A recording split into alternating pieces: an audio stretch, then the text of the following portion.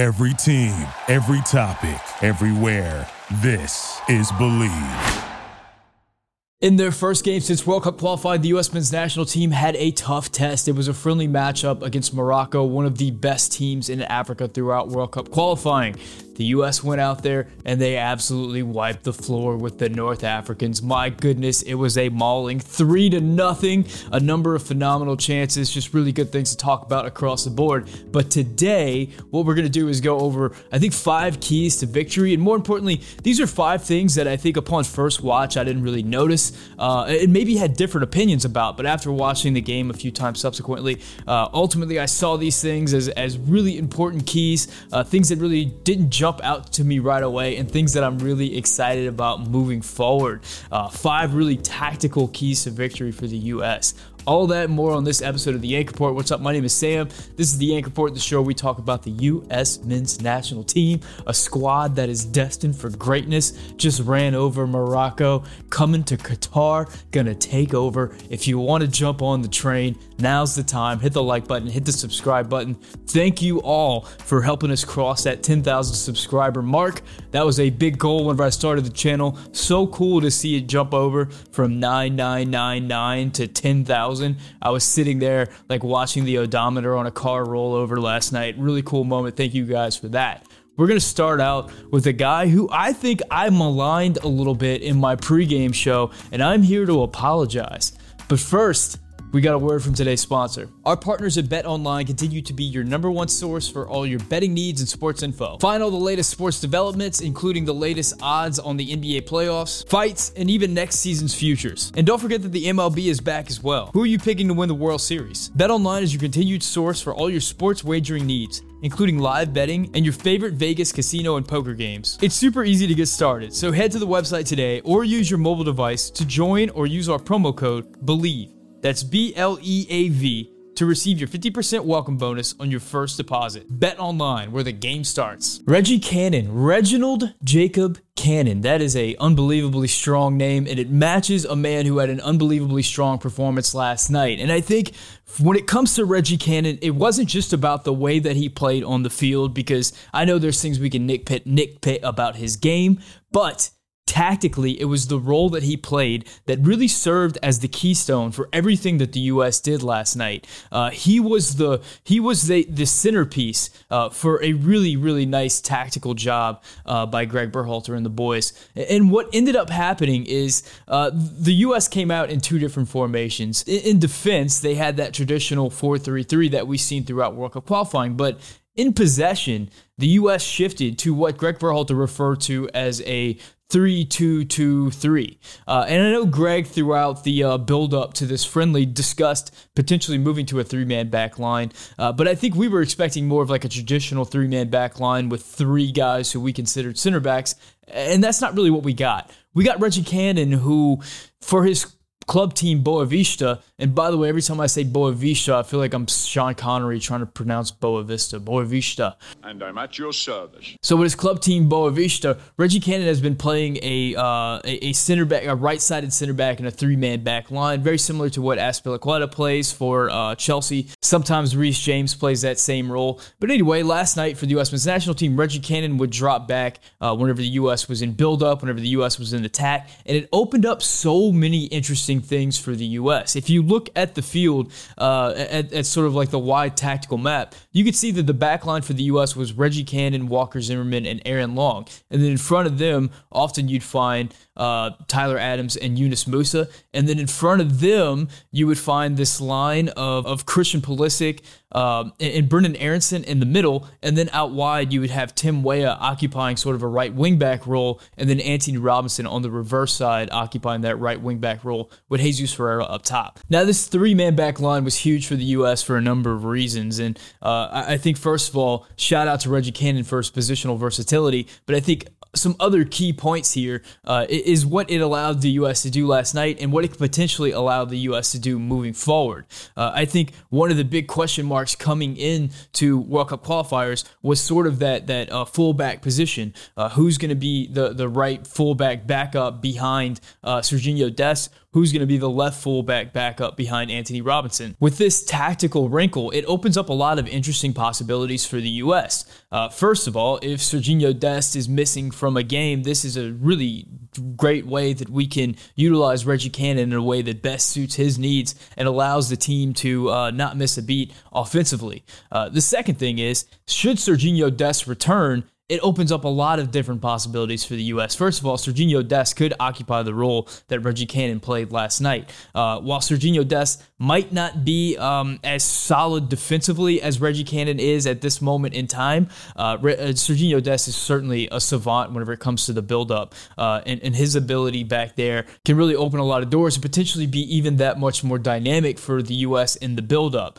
Conversely, Sergiño Dest could also potentially play further up the field. He could essentially occupy that right back role, or that right wing back role that Tim Weah was occupying last night. You could have one of the midfielders drop back into that back three, and what that would do is kind of take some defensive responsibility off of Sergiño Dest, allow him to do what he does best, which is operate in the attack and allow for a solid defensive shape for the U.S., which is an interesting option as well. And third, and I think most intriguingly, is you could potentially, using this role, allow Reggie Cannon to start in that right back position and then let Sergiño Dest play that left back role, essentially a left wing back role, where he doesn't have much defensive responsibility at all. And suddenly on that left flank, you have Sergiño Dest and Christian Pulisic, which we've seen in the past could be a potentially dynamic duo. I mean, two of the best players in the entire pool on the ball operating on the same flank could be a very dangerous thing for the opposition. And it's a really interesting thing that opens up a lot of different positional opportunities, all from this one move, bringing back Reggie Cannon into that three-man back line. So I'm really excited about the possibilities here. Now, I mentioned earlier that the three-man back line opened up a lot of opportunities, not just for the back line, but for things happening further up the field. And I think that the real masterstroke in this game was the positioning of Brenden Aaronson and what he was able to bring to the game. The big question before the game was, how was Brenden Aaronson going to operate in that midfield? We saw him against El Salvador in the first game against World Cup qualifying, and he really got overrun. But we've seen him play pretty well as an attacking midfielder for RB Salzburg throughout the season. So I was optimistic. Now, what we got was something really interesting. Now, because of the shape, because of the dynamic shape, the changing shape of the U.S. men's national team, whenever the U.S. was in defense, Brenden Aaronson was one of the three men in that midfield, and allowed him to be absolutely relentless in his pressing, very aggressive, and to just really go after the game. And we did see a few opportunities that were created through Brenden Aaronson's pressure. Brenden Aaronson's press and the press of the entire U.S. men's national team throughout the night really gave Morocco a lot of problems, particularly in that opening 5 minutes where Morocco just looked overwhelmed throughout that game. In fact, I would say a lot of the game opening up later on for the U.S. was just because the U.S. put them in an absolute pressure grinder and just ground them down into the dust. By the time the 60th minute came around, Morocco looked absolutely shell-shocked. But whenever it comes to Brenden Aaronson, the really interesting thing that we saw is that whenever the U.S. had the ball, instead of being kind of stuck in the midfield, what we saw was Tim Weah would move out to a right wingback position, and Brenden Aaronson would become sort of that pocket 10, sort of that inside playmaker opposite Christian Pulisic. And what we saw throughout the night was that four-man line of Anthony Robinson and Tim Weah providing the width on the wings, and Brenden Aaronson and Christian Pulisic playing in those slots in that kind of 10 role created a lot of problems for Morocco. Throughout the night, Christian Pulisic and Brenden Aaronson would both drop into the midfield, pick up the ball, turn, look upfield, take players on, run at the defense, and it created so many problems. While in the past we've seen a U.S. men's national team really struggle to build from the back to get the ball from the defensive third to the final third, last night against Morocco, with Brenden Aaronson and Christian Pulisic just able to drop into these pockets of space that were created through the tactics and the formation, the U.S. was able to move the ball seemingly at will. And as Christian Pulisic and Brenden Aaronson were able to find these spaces and pick up these balls, and Morocco kind of move things around to try to cover them, more spaces for other players opened up, and suddenly the U.S. was just springing attacks right and left. It was a really interesting tactical wrinkle, and what that does moving forward is it opens up more options for the U.S. men's national team. I know one big thing that a lot of folks talk about with this national team moving forward is potentially seeing Gio Reyna in the midfield, and I've always said that I'm into seeing Gio Reyna in the midfield, but I don't want to see him play the midfield like we see Weston McKennie and Yunus Musa play, where they're more reserved further back and they're covering for some of the fullbacks who are getting forward. Last night, we saw a wrinkle where an attacking or a midfielder for the U.S. was able to operate without a lot of defensive responsibility whenever the U.S. had the ball. Brenden Aaronson was able to get forward. He's able to operate in that pocket of space like a 10. And for my money, if you put Gio Reyna in that space that Brenden Aaronson was playing last night, he would have a tremendous amount of success. It looked exactly like the role that you would want to see Gio Reyna in moving forward. So just like the Reggie Cannon being in that role and seeing it work so well tactically opens up a lot of options in the fullbacks, I think Brenden Aaronson showing what he can do in that role and how effective that role can be for him opens up a lot of possibilities in that winger position as well, with both Christian Pulisic, Brenden Aaronson, and Gio Reyna all being able to occupy that role pretty successfully. Now, the next person I want to talk about, and this might be a reach, I understand this, but it is Jesus Ferreira. After the game, I was kind of down on Jesus Ferreira. I thought he had an all right game. I wish he would have scored that goal. But after the game, and this is how it tends to work with me and Jesus Ferreira, after the game, after the rewatch, whenever you watch the game a second time, you get to see the impact that Jesus Ferreira has on the game off the ball. And I thought that there were a lot of moments last night where he really came up big and created some opportunities for the U.S. The first thing, and I think this is the first thing that we should talk about when discussing any player for the U.S. and how they fit into this national team, was his pressing. And his pressing was absolutely tremendous. The press starts with the furthest player forward. The furthest player forward is the forward.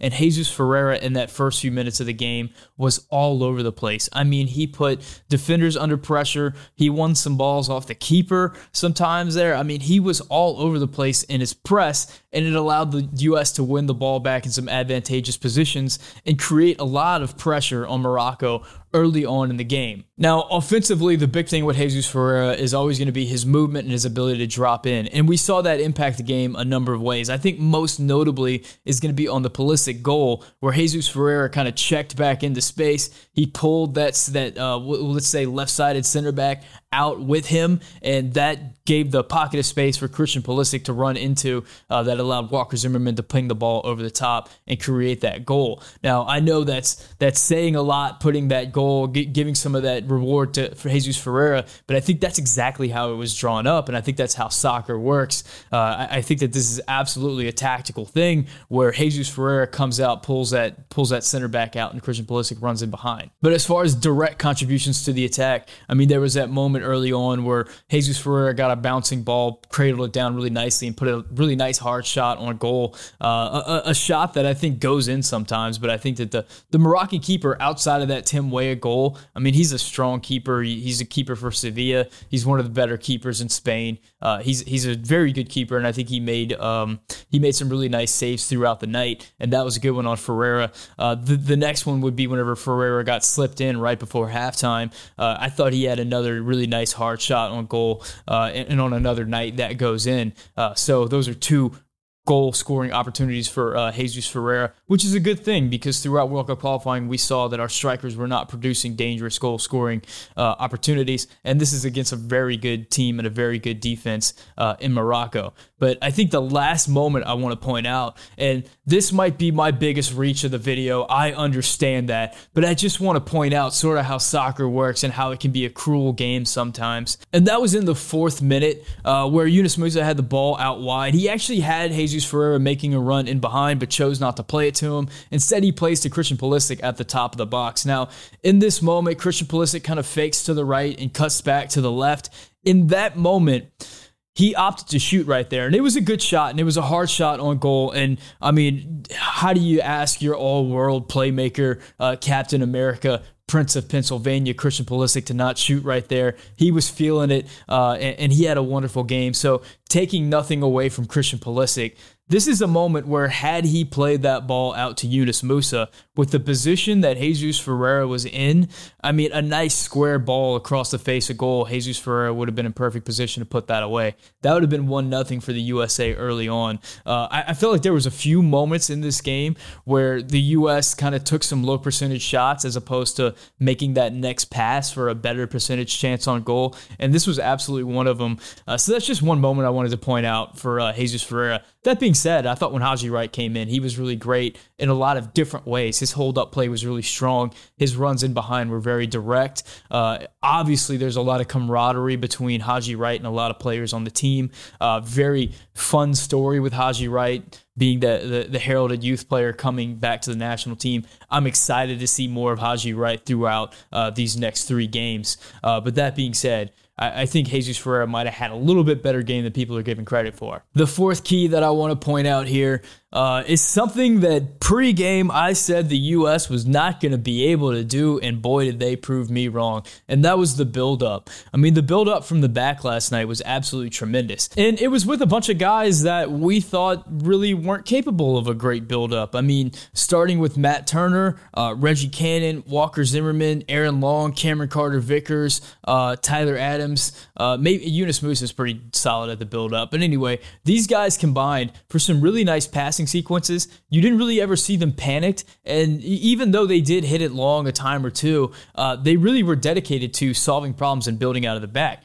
I think this can be attributed to a number of different things, but the first thing I would really point to is the formation and the tactics. It seemed like that 3-man back line and having both Brenden Aaronson and Christian Pulisic able to check back into space and just creating these different areas where defenders could find passes really allowed for back line that maybe isn't the greatest at like super great line-breaking passes to always be able to find a safe option with the ball to move the ball out of the back. Now, there were a few sequences that were especially tremendous. I think the first one would be like Haji Wright's attempt on goal. The sequence where Christian Pulisic gets the ball, plays it in behind for Haji Wright, and Haji Wright has that attempt on goal. Another moment where maybe if Haji Wright slips the ball across for Tim Weah, you have a certain goal there. But anyway, the build-up for that was absolutely phenomenal. I mean, stuff that you don't normally associate with the U.S. men's national team.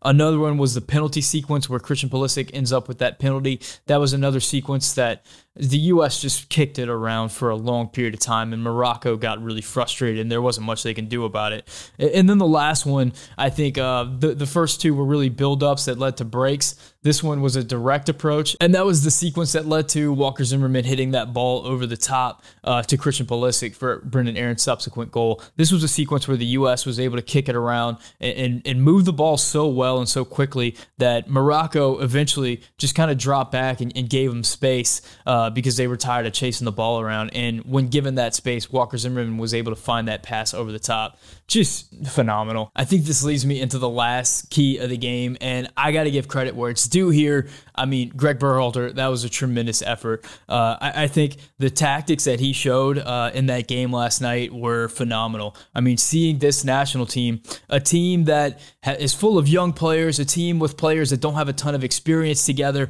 and are still kind of growing in unison, still trying to build internal chemistry, to see them go out there with this dynamic shape and to be on the same page and to really undo a veteran, quality, experienced side, a side that has won a lot of games like the Moroccan national team, was really impressive. I thought the U.S. really hit on all cylinders last night. The players were in great positions, and tactically the U.S. really undid the Moroccans. And I think a lot of that credit has to go to Greg Berhalter. I know that he's been very much maligned as a coach. I know that I've taken my shots at him in the past, but give credit where it's due. That was a tremendous effort. And I think part and parcel with that has to be the morale of the squad and the chemistry of the squad. I mean, you see that moment where the U.S. gets a penalty and everybody in the world is assuming that Christian Pulisic is going to take the penalty. He hands the ball to Haji Wright because he wants Haji Wright to have that moment. The selflessness, the friendship, you see the bonds that are on this team. The vibes are good, as they say, and I think a lot of that has to be credited to Greg Berhalter and the atmosphere that he's he's orchestrated within this U.S. men's national team. It's very good to see, and it allows fans like myself to be really optimistic as to what this team can accomplish moving forward in a World Cup where they're going to be one of the very youngest teams in the mix, and they're going to be one of the less experienced teams, not just with overall experience, but also with experience together as a unit. To see what Greg has done with this squad has been really impressive, so I got to give credit where it's due in this game. So those were my 5 keys to victory for the U.S.'s 3-0. Just absolute mauling of Morocco. It feels so nice to say. It feels good on the tongue. I'm curious what you guys have to say. Let me know in the comment section. Was I reaching on the Jesus Ferreira thing? I feel like I might have been reaching a little bit. That's okay. Whatever. I'm a fan. How do you see this team playing whenever it's at absolute full strength? Were you surprised by any of the performances in a good way, in a bad way? Let me know. Thank you guys for helping me get to 10,000 subscribers. I mean, that's absolutely unbelievable. Thank you guys for helping the launch of Sin 76 be so successful on the marketing side. I mean, the video on Twitter got it's like at 15,000 views or something like that. It's unbelievable. And a lot of people have already signed up for the mailing list, so I'm really excited about this. You guys will be able to get this shirt starting June 5th. There should be a link in the description to sin76apparel.com, and you can kind of check it out right there. Sign up for the mailing list, follow us on Instagram, Twitter, all that good stuff to kind of see what's going to be next, what's going to be the next release. So I'm really excited about that. If you guys want the Yank Report in podcast form, you can find it anywhere podcasts are podcasted, thanks to the Believe Podcast Network. Si puede hablar español, dígame un comentario en español. Thank you to my Tier 2 members, Manuel Oliveres, Mike Irish, Chris Matassa, and Matthew Doyle. Shout out to Matthew Hanna for coming back into the mix on the membership side, and thank you for that beer, man. I really appreciate it. Guys, thank you so much for watching. My name is Sam, and this is the Yank Report, brought to you by Bet Online. Thank you for listening to Believe. You can show support to your host by subscribing to the show and giving us a 5-star rating on your preferred platform. Check us out at Believe.com and search for BLEAV on YouTube.